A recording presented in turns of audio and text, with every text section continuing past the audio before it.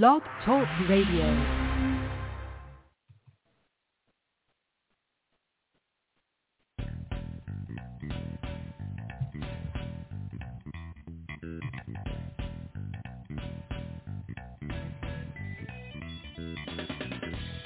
Welcome to the Football Garbage Time NFL podcast, in our Scares and Dares episode where we review our favorite horror movie scare of the week, which this week will be the 2022 British movie Matriarch, and give you the player props that we dare to make in Week 8 of the NFL. With me as always for the Scares and Dares episode is my co-host and Football Garbage Time senior staff writer, Joanne Kahn.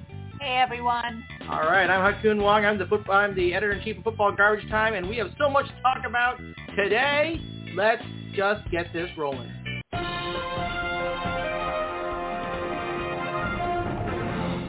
All right, so let's start with our scare of the week, the aforementioned 2022 British film Matriarch, which is actually streaming on Hulu. It's actually billed as a Hulu original, believe it or not, and it runs a brisk 1 hour and 25 minutes. It was released just last week, so brand spanking new on Hulu. And this is a movie that's directed by Ben Steiner, produced by Ian O'Fallon and Ian Sharp, and written by Ben Steiner. And it is actually Ben Steiner's first directorial debut in terms of the horror genre, so it's quite interesting. So as usual, we're going to give you a little bit of background on this movie, with no spoilers, hopefully. And then we're going to tell you a little bit about what we thought about the movie and give you our ratings on it. And let's start by getting you that background. So the movie starts with Laura Birch, played by Jemima Rooper, getting ready to go to work at an advertising agency where we get a glimpse of her daily routine, which includes purging the food she's eaten, drinking lots of vodka, and hiding drugs in a nose dropper, which she apparently uses quite frequently throughout the day. Yeah, and pretty clever, too. I guess, because we couldn't figure out what was in that thing for a while. We just thought she had, a lot of allergies. Yeah, I'm like, she has a lot of allergies for England. I'm just saying, there's not a lot of plants there. I mean, I would never think that she would have put cocaine in there. And I'm not 100% sure how she got it out of there, quite frankly. I mean, how did you snort it out of that thing? Anyway, so logistical issues aside, Laura ends up having what appears to be a successful day at the ad agency and decides to ask her friend/girlfriend over for a night of debauchery, which leads to an awkward exchange with Laura asking her friend to move in and her friend deciding to leave because it was getting too late. So not great for Laura. Late in quotes. Yeah, it was. I mean, it was basically the morning. It was like 2 a.m, 3 a.m, or something. Well, no, like that. She got really weird, and then her friend was like, "She did get too much for me." She did get a little bit weird. Plus, she was boozing it and coking it but pretty they both big. Were. They both were, but not to the level that Laura was. I mean, she was definitely on a rampage here. And after her friend left, she goes on a booze and coke infused bender, which ultimately results in what appears to be a heart attack as she's preparing to get back to the office that morning. As she's lying on the bathroom floor, though, Laura suddenly wakes up, perhaps with the help of a mysterious black substance, and things start to go sideways as Laura has what appears to be a nosebleed at work, but instead of blood, it's more mysterious black substance. Now, Laura decides to leave her job to return to her roots, accepting an invitation home from her estranged mother. Laura hopes the time away in the secluded English village where she grew up in will help her deal with her personal demons.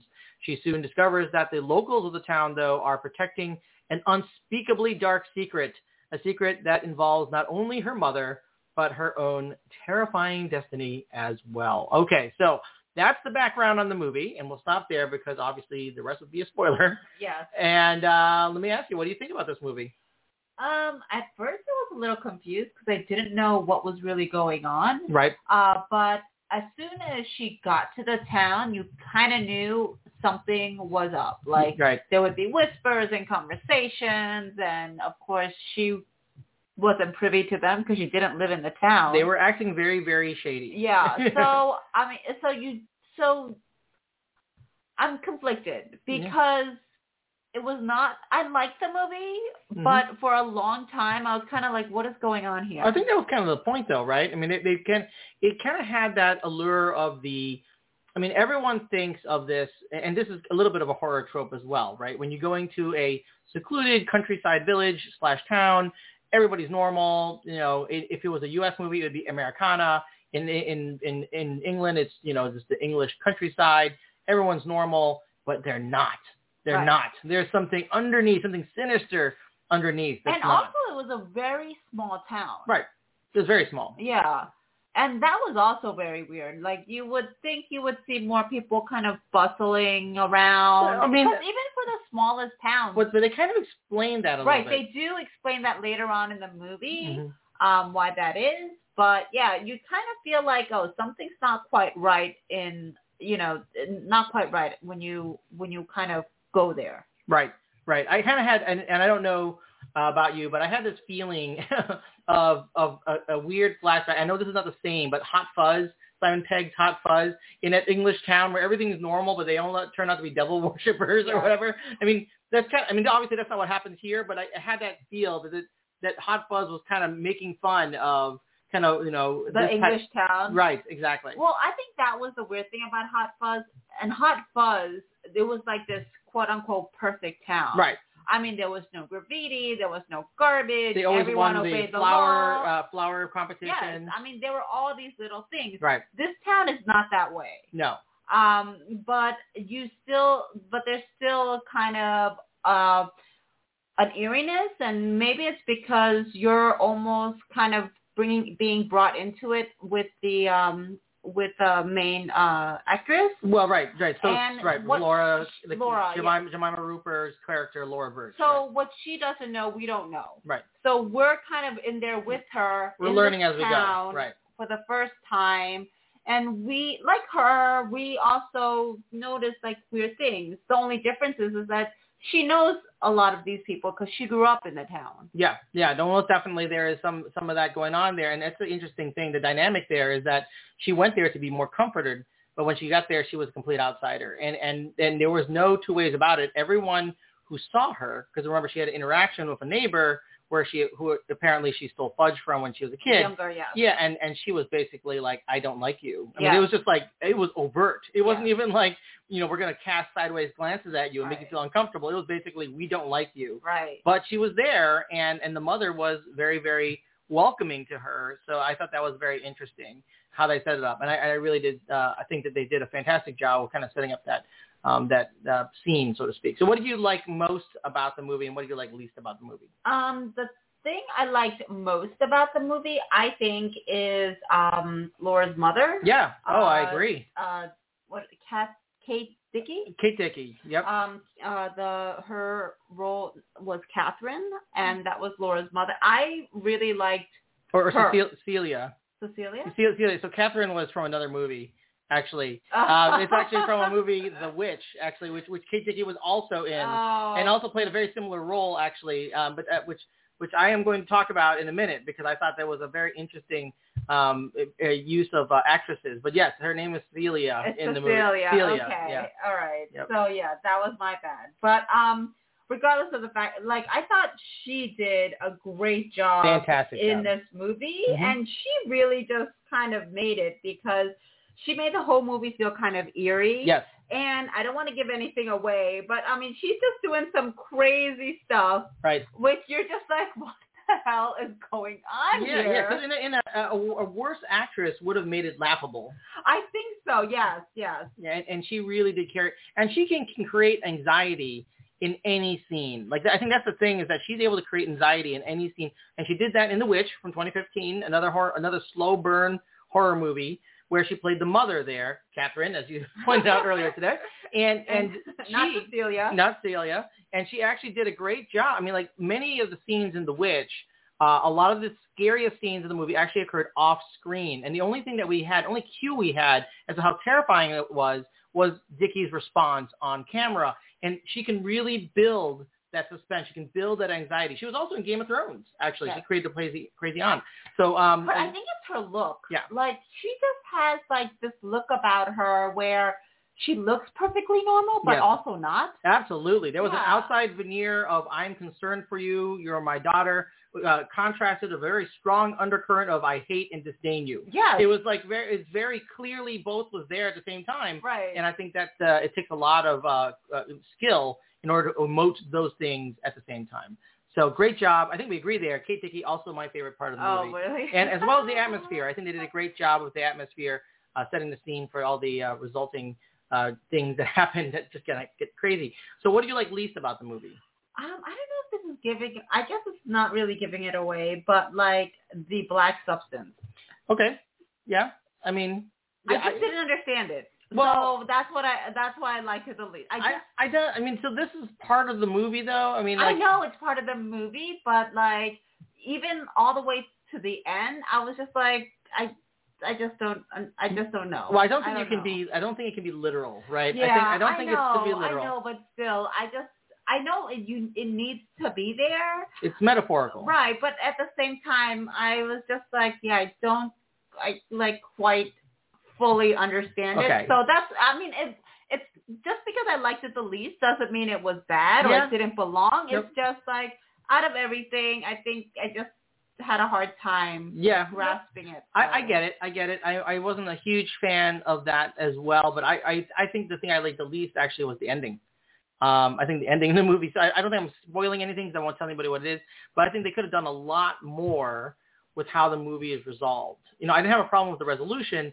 And I think they raised some very interesting ideas, but I am very much a fan of leaving a movie ending up for interpretation, but they didn't really do that, right? And I think they really did kind of abruptly come to an end, and then they just stopped. And it's not a way in which you are meant to interpret what happens at the end. It's pretty freaking clear to me. It's clear, but I think that's what I was saying about what I didn't like about the movie is kind of not the ending, but I can't give it away. Well, I'm frustrated with the ending. That's why, because I love movies that leave things open for interpretation. I think this movie could have done that in a very, very good way. I mean, there's a lot of things there that were left open, a lot of themes there that were left open. That's why I love David Lynch movies. I love the fact that the credits roll and you want to talk about it and figure out what happened. Here, it wasn't that. So it felt like 2/3 of the movie was a great lead up, and the last third of the movie was kind of a letdown. It was just kind of like, okay, wind it up, guys. It was kind of like, this is what it is, but at the same time, I'm like, what is this? Like, they didn't really clearly explain it. And I don't think they had to, but I do think they could have done more with not explaining it. I know it's hard to say. Anyway. They didn't explain it. They barely explained. I mean, there was some revelations there, but at the same time, I mean, we don't know where it came from. Why is it there? Like, a lot of things about it that I don't want to say because I don't want to give away the movie. But that's very, very, very American view of the movie. Just wanted to know exactly where everything came from. Let's tie it up in a bow and end the movie. Okay. I like that. All right. Well, okay. So I think we kind of are in sync as to what we don't like there. Give us a scare meter now. How scary was this movie on 0 to 10? 10 being the scariest, and 0 being like I watch Disney movies. I think I'm going to give it, can I do points? Well, it's points, out of 10. No, like, can I do 0.5? I mean, you can do whatever you want. This is our podcast. Okay. You can do anything you want. I don't want to mess up the system because 7.3. No, it's not that scary. Okay. It's not that, I was good. I was in between a 4 and a 5. Oh, 4 and a 5. Okay. Yeah. So if I was going to do a point, I would give it a 4.5. Okay. I would give it a 6. I think that the amount of anxiety that the atmosphere creates and the acting really, really did create a little bit of this tenseness, and I really enjoyed that part of it. I think the story could have used some work, but I think that the setting the scene and actually the non-dialogue scenes were the best scenes. And I agree. I think there was tenseness there, but again, because I just there was like this issue for me with like I'm not sure what's exactly going on, and some of the parts I found kind of comical.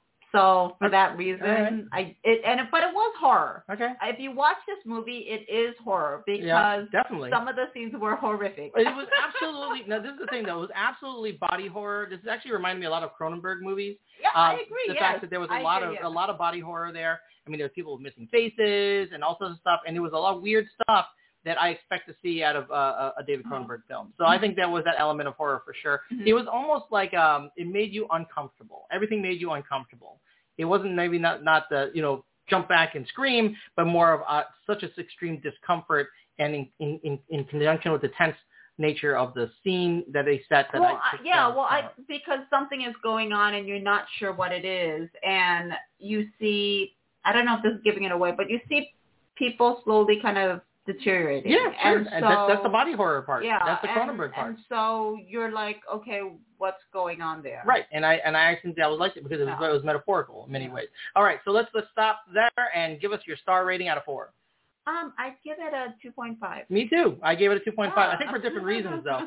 But yes, I also gave it a 2.5 out of 4. Okay, so everybody, this is Matriarch, the 2022 British film, streaming now on Hulu. The tomato meter, according to the 82%. Yes, I'm sure critics would have loved this. Only 11 reviews, though, so you got to give it some time. That's true. But still, 82%, pretty good. Audience score, actually 44%, interestingly enough. Saw that, Audience not as thrilled with it. So anyway, we both give it a 2.5. I think it's worth watching this Halloween season. I think so, too. It's something different. Yeah, and I think that it's a fun movie to watch. All right, let's go ahead and hit the boxing bell on that one, and let's get on to our player props that we dare to make in Week 8 of the NFL. Why don't you go ahead and start us off here, Joanne? So my first bet is going to be Tyreek Hill, and it is 84.5 receiving yards, and I picked the over on that. The over on 84.5 for Tyreek Hill of the Miami Dolphins. All right, why is that? So the Miami Dolphins are playing the Detroit Lions, who are 1-5 this year. Not a big surprise. Nope. And with a below mediocre passing defense. That's true. So they've allowed an average of 249.3 passing yards per game. So they've did a pretty good job letting those receivers catch the ball. Yep.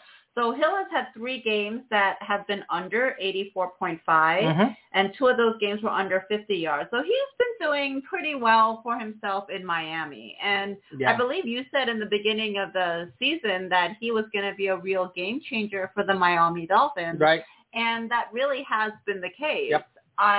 And something that I think Patrick Mahomes has kind of been missing, but has been doing okay with his receivers. And Travis Kelce, right? Yeah, he still has Travis Kelce, right. But I mean, like, Tyreek Hill has really, like, when you watch him play, like, he has really made some difficult catches. Absolutely, absolutely. And his impact and his positive impact on the Dolphins, and as compared to his negative impact on the Chiefs, is way different than, say, Davante Adams, who had a much more distinct impact on the team he left, the Packers, and had a positive impact on the Raiders, but not so much in terms of the scoreboard. Yes. I mean, that's definitely true. But again, Davante Adams, he's also gone to the Raiders, and he's made some incredible catches. Absolutely. No doubt about it. Yeah. He's definitely one of the top 5 receivers in the NFL, but in a situation that's not really featuring him like the way Tyreek Hill's impacting the Dolphins. Yes, right. At least when Tua's playing. Without Tua, all bets are off. Well, I got to say, even without Tua, like, he goes out there and he's been able to, make a difference. I mean, granted, they didn't win. Well, that's all that matters at the end. Honestly. Yes, I guess because he didn't win. But regardless of the fact, I mean, he's been a really big asset for Miami. Right. And so Tua returned last week, and of course, like, they won, breaking a 3-week losing streak. Yeah, though Tua didn't look 100%. No, he didn't. Probably will have another week to get better. But they still went out there, and I think that's where Tyreek Hill makes a difference. Sure. Because even without Tua being 100%, if they're on the same page, they could make something happen. And I think that's what he brings to the table in Miami. Right. Like, because he is a very smart player. Tyreek Hill is a very smart player. And he really, and with his experience, really anticipates, like, where the ball can go. And right. I mean, so just for that reason, with the Lions defense being so poor and, Tyreek Hill being Tyreek Hill, Tua back in the quarterback, position, making the, definitely making the offense stronger. Yep.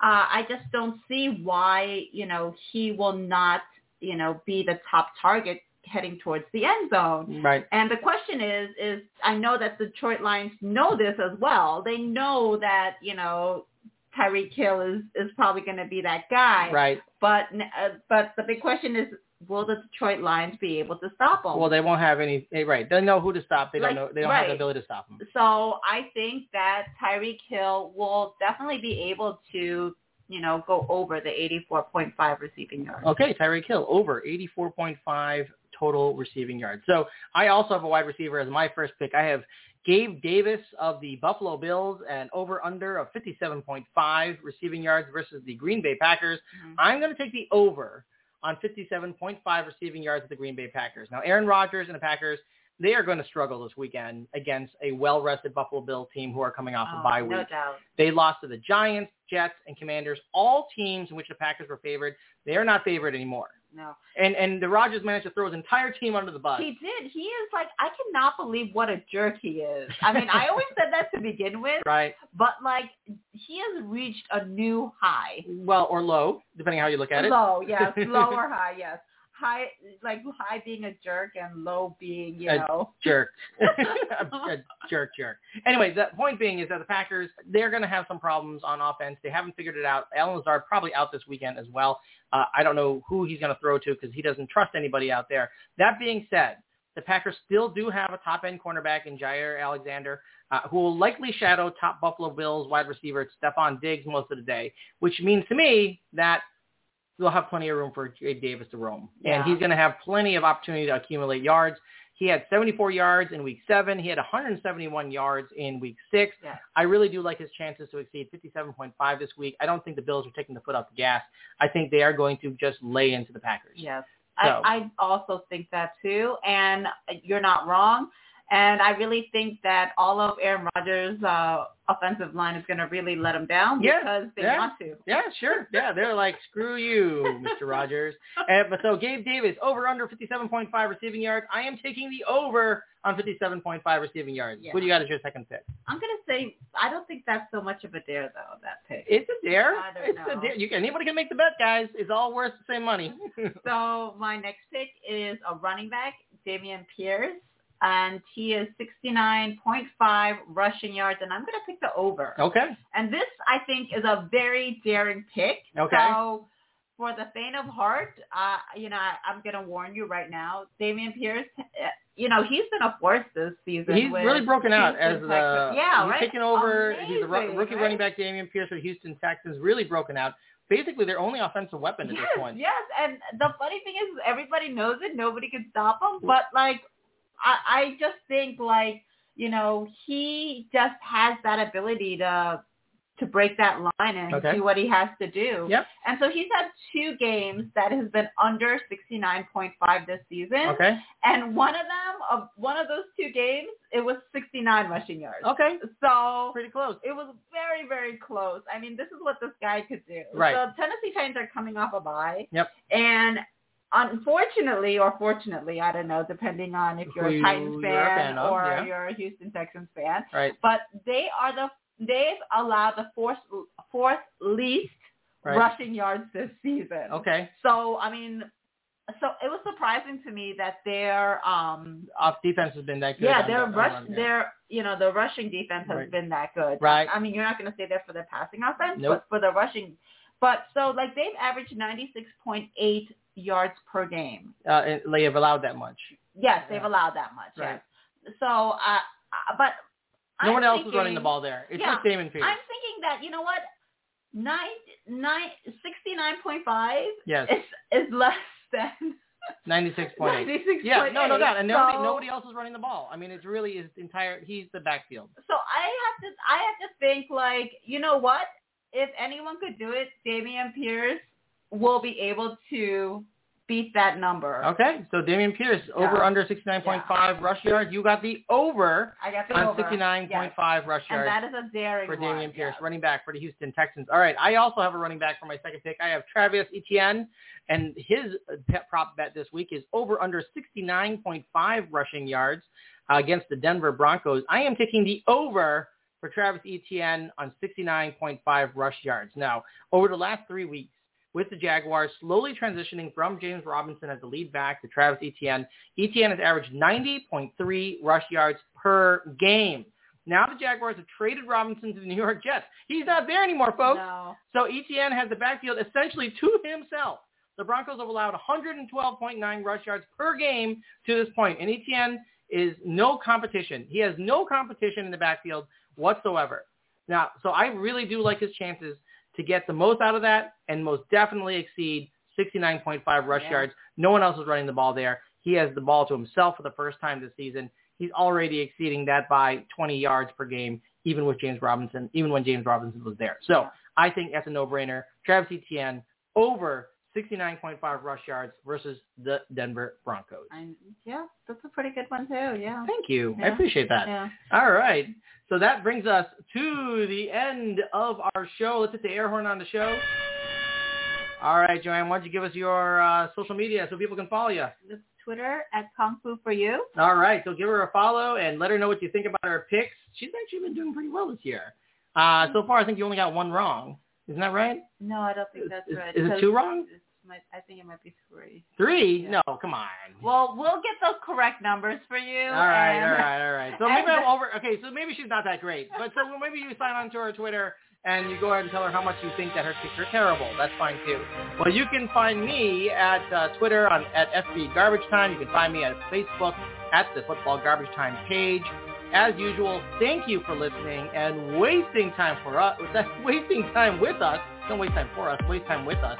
And go out there and make your NFL bets. Enjoy our weekly scares and dare to make some money this week. Thank you for listening, everyone. Bye, everyone. Enjoy the game.